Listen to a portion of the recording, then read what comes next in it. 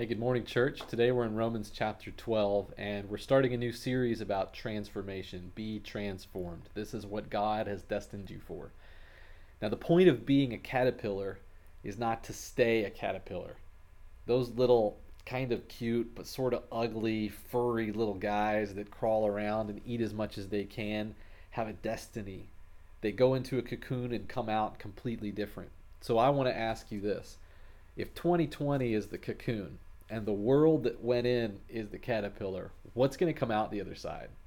In fact, if the church went into the cocoon in 2020, what do we expect to come out the other side? If you went into a season in 2020 that was like a cocoon, what do you think God is doing in you and in us and in this world on the other side? This is the question of transformation. What is God producing? And right now, when I read my kid books at night, and there are many of them, thankfully, he's got a library of kids' books. One of them is The Hungry Caterpillar. And this hungry caterpillar eats all kinds of things. He eats ice cream cones and cupcakes and apples and peaches. And after several days, he's got a terrible tummy ache. So he eats one green leaf and feels a little better. And then he goes into his cocoon. And of course, when he comes out, he's a beautiful butterfly. I read this book to my son, and if I can get him to pay attention at all, he'll look at the pictures and sometimes give the caterpillar a kiss. But I know that right now his mind doesn't fully understand what is happening to that caterpillar. He hasn't developed to the point yet where he can understand all of the words and all of the pictures and everything that's happening. But my plan for my son is not to have him on my lap reading Hungry, Hungry Caterpillar for the rest of his days. My hope is that a slow and steady renewing of his mind as he explores and learns new ideas and new words every day will lead my son to be a person who will read somewhat more technical literature someday. Like, we're going to move up to storybooks and then maybe into comic books, and hopefully we'll start to read together great works of literature or theology, read the scriptures together. His mind is going to be able to grasp more and more as time goes on. That's the goal, isn't it? I don't want him to stay just as he is. I want him to experience growth, the forming of a person, the forming of a life. And this is what God wants for us too. Yes, for you and me as individuals, but for us as the church to grow, to become conformed to the person of Christ, the Son, to the image of the Son. That's what Romans 8:29 was all about a few weeks back when we were in that passage. And now we get to look into the part of the book of Romans where Paul talks about this transformation and what the colors on the butterfly look like and how the butterfly moves and how the butterfly eats and the way that it rests on the edge of a leaf so delicately. Everything that Paul describes in Romans 12 and 13 and 14 and 15 is still his pastor's heart. What he was teaching us through his pastoral theology in chapters 9, 10, and 11. That was not just a systematic theology. It was for the healing of the church, Jews and Gentiles, men and women, slave and free. Now what we see in 12, 13, 14, 15, and 16 is the way that pastoral theology plays out into practice and into the life of the church. So I want to invite you to join me in Romans chapter 12 as we look at this transformation and the power that it offers for us and the vision of where God is growing us towards and what he's growing us into to be transformed. This is what God destined us for. And as we look at being transformed today, we're going to see that it's a group project and we all have a part. So let's look at our text together. I'm in Romans chapter 12, verse 1. Paul writes to the Roman Christians, "Therefore I urge you, brothers and sisters." His word urge is the Greek word parakaleo, which means I call you. It's a strong word. Sometimes God calls us to things. Well, now Paul, the apostle, the teacher, the one with the pastor's heart, shepherding the people of God in the church of God, Paul is calling the people to something. So this is a pretty strong word. It's a word of encouragement also. I encourage you would be a good translation of this word. Brothers and sisters, in view of God's mercy, to offer your bodies as a living sacrifice, holy and pleasing to God. Paul has in mind everything he's just written to them about. Remember Romans 11.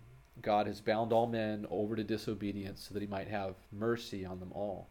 Now, this is a different word for mercy. It's a word for compassion, but it's the same idea. That God has shown great compassion on all people, Jews and Gentiles, men and women, slave and free, black and white, of all the different nations in the world, of all the different political beliefs in the world, of all of the different food preferences in the world. No matter what our group is or what our preferences are, God has shown us mercy already.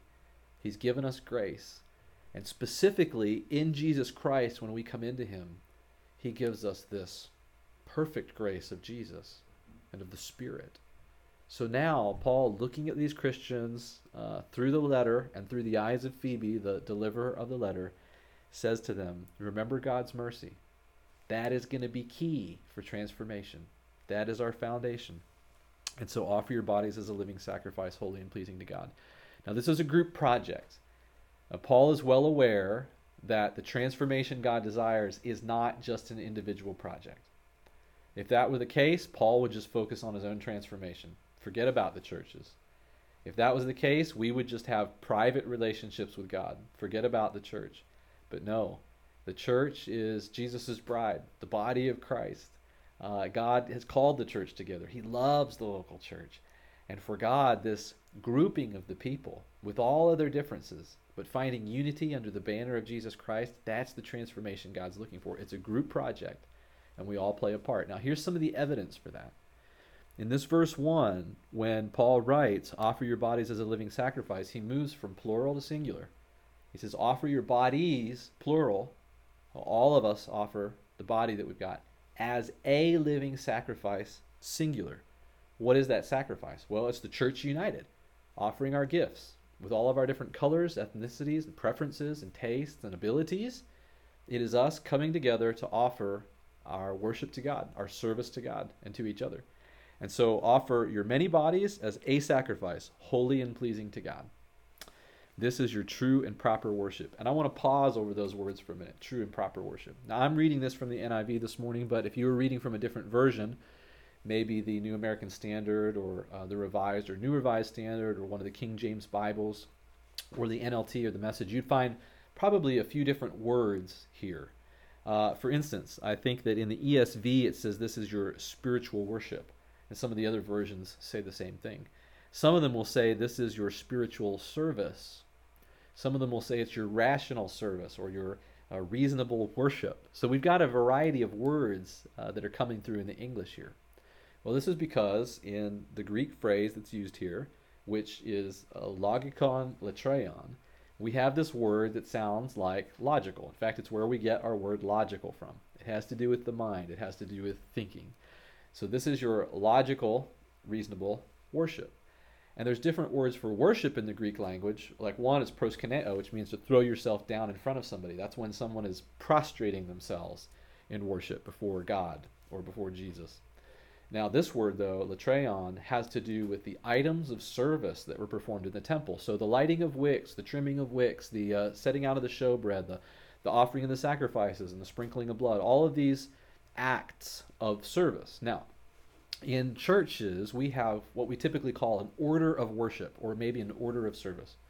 And that might have things on it like songs, and it might have things on it like prayers, and the reading of scripture, and the communion meal that we take together, and preaching. All of these other things that we put on that order are kind of, in a way, like the orders of worship that would have been done in the temple in the Jewish religion, or in any Greek or pagan temple in the world, where there were specific things to be said at specific times and certain things to be done.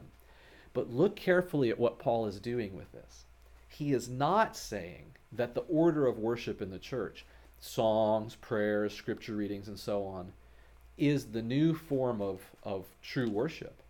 He's saying that offering ourselves together for transformation, as many bodies but one sacrifice, that is our true worship. So what Paul is actually saying is that we're not building a Sunday morning blueprint of these specific items that have to happen just the right way to please God. He's saying pleasing God comes from when all of us of our different backgrounds and different ways of life are united under Christ and come together to serve God and each other under Christ. That, in other words, is the metaphor that Paul is using. When Paul says this is your reasonable worship or your spiritual worship, uh, in fact, that word logikon can be used in the Greek language at that time to mean it's your metaphorical worship. So Paul's saying it like this: this is a picture of true worship. And so I would ask you, what picture do you have when you hear the word worship? Some people, when they hear the word worship, think, well, that's singing. Some people think, well, that's all of the things that happen on Sunday morning during that hour. Some people think, well, that's any time my mind is attuned to God and I'm considering God and his ways. Some people will think it has to do with my private prayer life. All of these are true, but the picture of ultimate worship that Paul paints here, the metaphor that the temple is actually the people of God coming together, uniting together in service to Jesus Christ. This is powerful. This means that God takes more seriously the way we treat each other than the way we put things in order on Sunday morning or on Saturday night or on any other day of the week. This means that for God, recognizing the body, which is the people of God in the church of God, is of critical importance. And sometimes when we take the communion supper, we think about recognizing the body of Jesus. So Paul does the same wordplay in the Corinthian letter when he talks about the body of Jesus on the cross.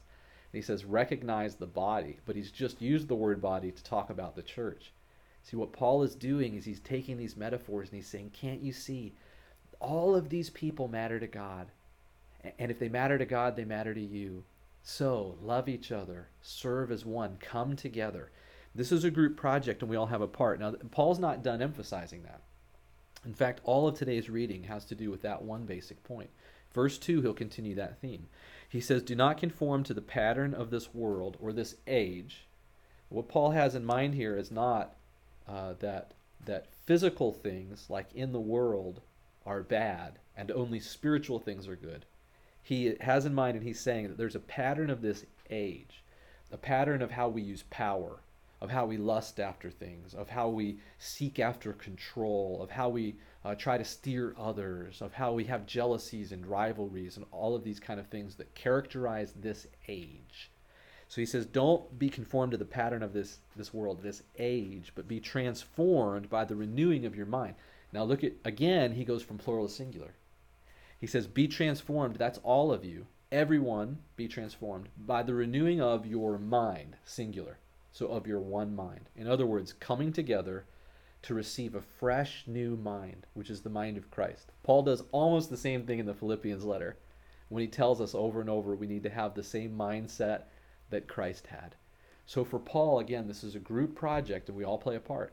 We all need to be transformed, like being transformed through the cocoon into the butterfly. But the way that we are all transformed is through the renewing of our joint mind. So that means both my own thinking and my own mind, but also the thoughts and the mind of everybody in the room in the church. This means that what we're doing is we're being challenged to think differently, to experience and to hear what life feels like from that other body. What happens in that other mind?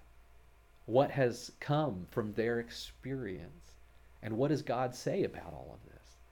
That is to be transformed, is to be exposed to fresh perspectives and new ideas. So for the Jews and the Gentiles and their church here in Rome, that meant reconsidering what it looks like to my Jewish brother when I bring bacon into the church. And for the Jewish man coming into the church, it means reconsidering what it might be like for my Gentile brother to try to buy any beef that wasn't offered at a pagan altar when it was slaughtered. So for these brothers and sisters in the church in Rome, it means listening and having dialogue and thinking along with each other, with God in the room and the Holy Spirit present, prayerfully listening to each other to see what is life like in their body. Okay, to be renewed means to experience different perspectives. Paul isn't even done. In that same verse, he says, then you will be able to test and approve what God's will is. You see, this new mind is towards something. It's towards being able to be approvers of things in the world and attitudes with the same mindset that God has. So the direction of our transformation into Christ-likeness is so that we can function as God's stewards on earth, as his apostles, his sent ones, as his church, as the body of Christ, to say, yes, this is pleasing to God. And when brothers and sisters of diverse backgrounds come together and begin to share under the banner of Jesus and with the guidance of the Holy Spirit, God approves of that. God loves that kind of transformation. So, again, we have plural to singular. You all will be able to test and approve what God's will is. Again, it has to do with the whole church, plural, being able to test and approve what God's desire is, his singular will that's pleasing and good and perfect. And that word perfect means complete and full. It's the goal of all of this, is God's will. So what we've got here is simply this, a picture of the many individuals in the church coming together to serve God and each other and have their minds refreshed and their minds renewed to be like the mind of Christ, who loves all of them, who made all of them, who put them in their cultures, who put them in their neighborhoods, who put them in their families for the glory of God. You know, God has an awareness of what's coming. It's his foreknowledge. And God's awareness, according to Paul in the book of Acts, is that he placed people in specific times and places so that they might seek him and maybe find him. That's a powerful idea. That God has put us somewhere so that we would come towards him and find him. And as we get closer to him, we come into the church. And in the church, we meet all these other people that have been coming from very different places. And we begin to find the strength of our renewed mind in Jesus Christ. Now, in the rest of the passage, Paul just plays this out in some very practical ways. So I'll take this a little bit faster, but look with me at verses 3, 4, 5, 6, and 7 real quick. Again, this is a group project, and everybody plays a part. So Paul will say, by the grace given to me, this is Paul's part of the project, I say to you, don't think of yourself more highly than you ought, but rather think of yourself with sober judgment in accordance with the faith that God has distributed to each of you. Paul says God has given us all a gift. He's given us all a gift of grace from his Holy Spirit. And I'm going to use my grace gift to speak a word of truth to you now. In other words, Paul's grace gift seems to be prophecy. Prophecy is not just for telling the future in the New Testament, although sometimes that happens. Prophecy is speaking the truth in a provoking way that helps people see themselves in relation to that truth. It is a kind of stunning and eye-opening proclamation of the truth that reveals to people where they're at in relation to God. So Paul wants to say something here prophetic to the church. Don't think of yourself too highly. Have sober judgment. And how do you do that? Well, he explains it. He says it's based on the grace that God's given you that's called faith. It's based on this grace gift called faith. God has gifted people faith. And when we have the faith of Jesus Christ that he has put into us, that is the basis of our self-evaluation. The best self-evaluation is what God says about you. And God says a couple of things about you. God says that you were so lost in your sin that he had to send his son for you to die in your place. God says about you, you were so loved even when you were in sin and an enemy of God, that he was willing to do whatever it took to rescue you and redeem you. God says about you that he knows your future. He put you in a time and place to help you find him after all. And what God knows about your future is not so bad that God doesn't want you now and forever. God says about you that you need his forgiveness and that you're deeply loved, that you're fully known and you're still accepted. This is what God says about you. Now that is a resource for transformation, because nothing will humble us like the cross of Jesus, that we deserved that punishment. And nothing will lift us up and secure us like the cross and the resurrection of Jesus, that God still loves us and wants us and has a future with us that he's planned for. So the best self-evaluation is what God says about you, and he says it through the word of faith in Christ. So Paul in 4, 5, 6, and 7 will say, so each one of us has a body with parts, fingers, toes, eyes, ears, nose, all the things you sing to your kid and that kind of thing as you're reading books and you're teaching them, where are your eyes at, where are your ears at? Paul says, all of us have these bodies with parts. And so the church has the same. People in it with gifts from God to use to build up the church. We have different gifts according to the grace given to each of us. If your gift is prophesying, then prophesy in accordance with your faith. If it's serving, serve, teaching, teach, encourage. And notice the link here in the text. This is the same word that Paul used in verse 1. I encourage you, I urge you, I call you, brothers and sisters. So Paul was using that gift in verse 1. He says, if it's encouraging, then give encouragement. If it's giving, give generously. Leading, then diligently. Showing mercy, do it cheerfully. And again, who has shown the greatest mercy? Romans 11. God has shown mercy on all. Now these gifts here, this list is a list of examples, not an exhaustive list. This is example, not exhaustive. There are other gifts. There's gifts that Paul talks about in different letters.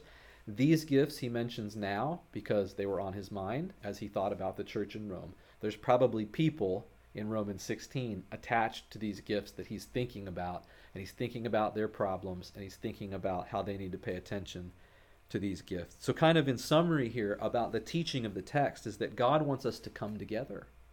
God wants us to come together despite our differences, and this means using what we've been gifted for the good of all. This is actually what God calls worship. True worship, the metaphor, logical, spiritual worship, is not merely the order of things we do on Sunday. It's how we view the body of Christ and the people in it. It's learning to listen to black Christians and Hispanic Christians, Latino and Latina Christians. It's learning to listen to women Christians and children Christians. It's learning to make sure that we consider rich Christians and poor Christians, Christians who've been in prison and Christians who have never been arrested. It means talking to Christians who have had drug addictions and sex addictions, and also listening to Christians who have had some of the more easy-to-hide addictions, like gossip.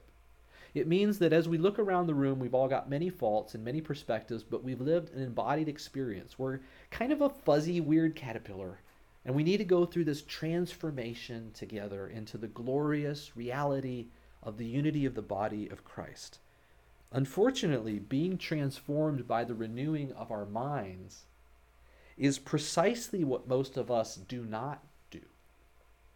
And I want to talk about this problem for just a minute before we're done today. Is that the transformation of the renewing of our minds is actually what most of us resist. And how does this happen? We dig into our position. We confirm our assumptions. We nurse our invisible biases.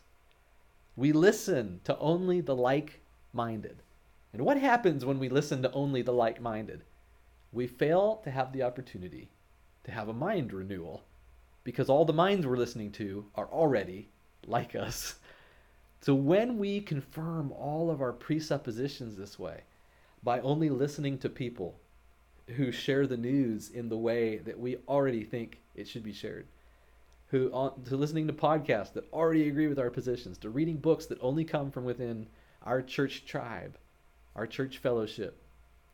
When we only talk to people and listen to people and read people who are like us, we just become more and more the same caterpillar, not a transformed butterfly.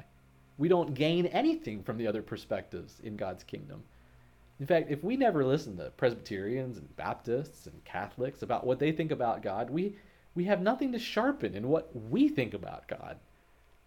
We don't have any way of knowing if they've discovered something true that we've missed. When we only sit and listen to the same people over and over, we're actually failing to obey Scripture.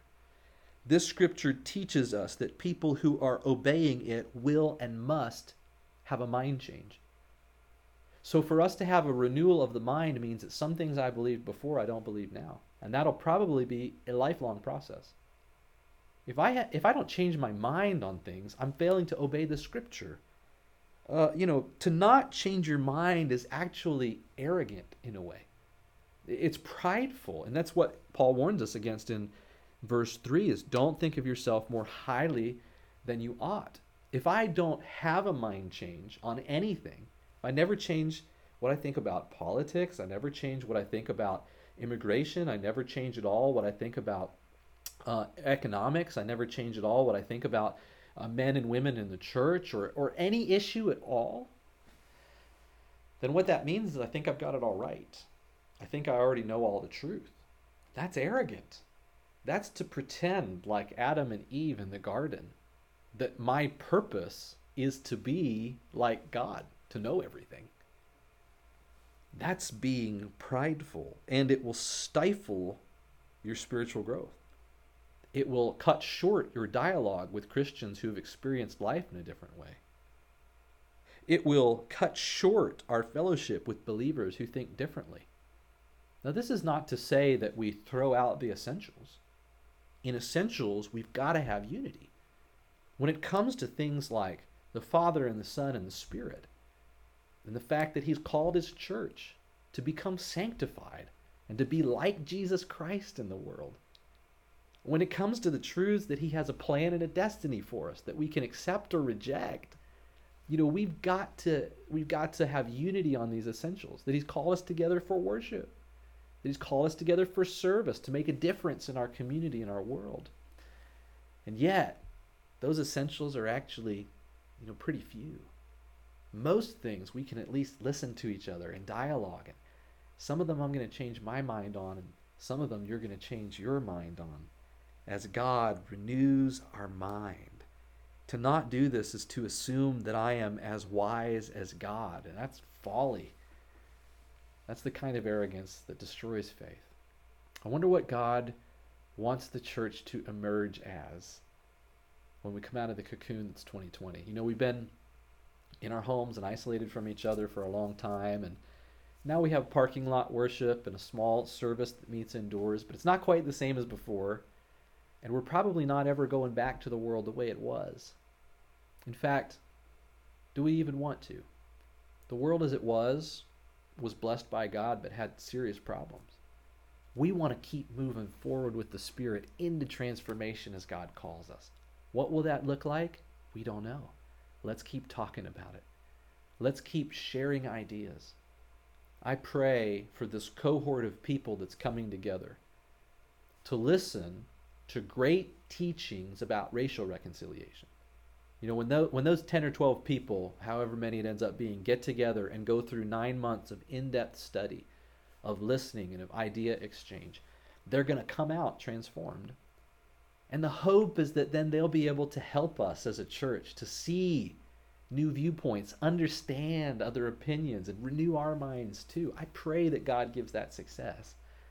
I pray that in our small groups and in our family devotionals, that the Home Point resources that we put to use while we're at home, that the things that are discussed in our groups, that these will challenge and renew our minds, so that on the other end of the cocoon, God will reveal the church as He needs it to be situated for 2021.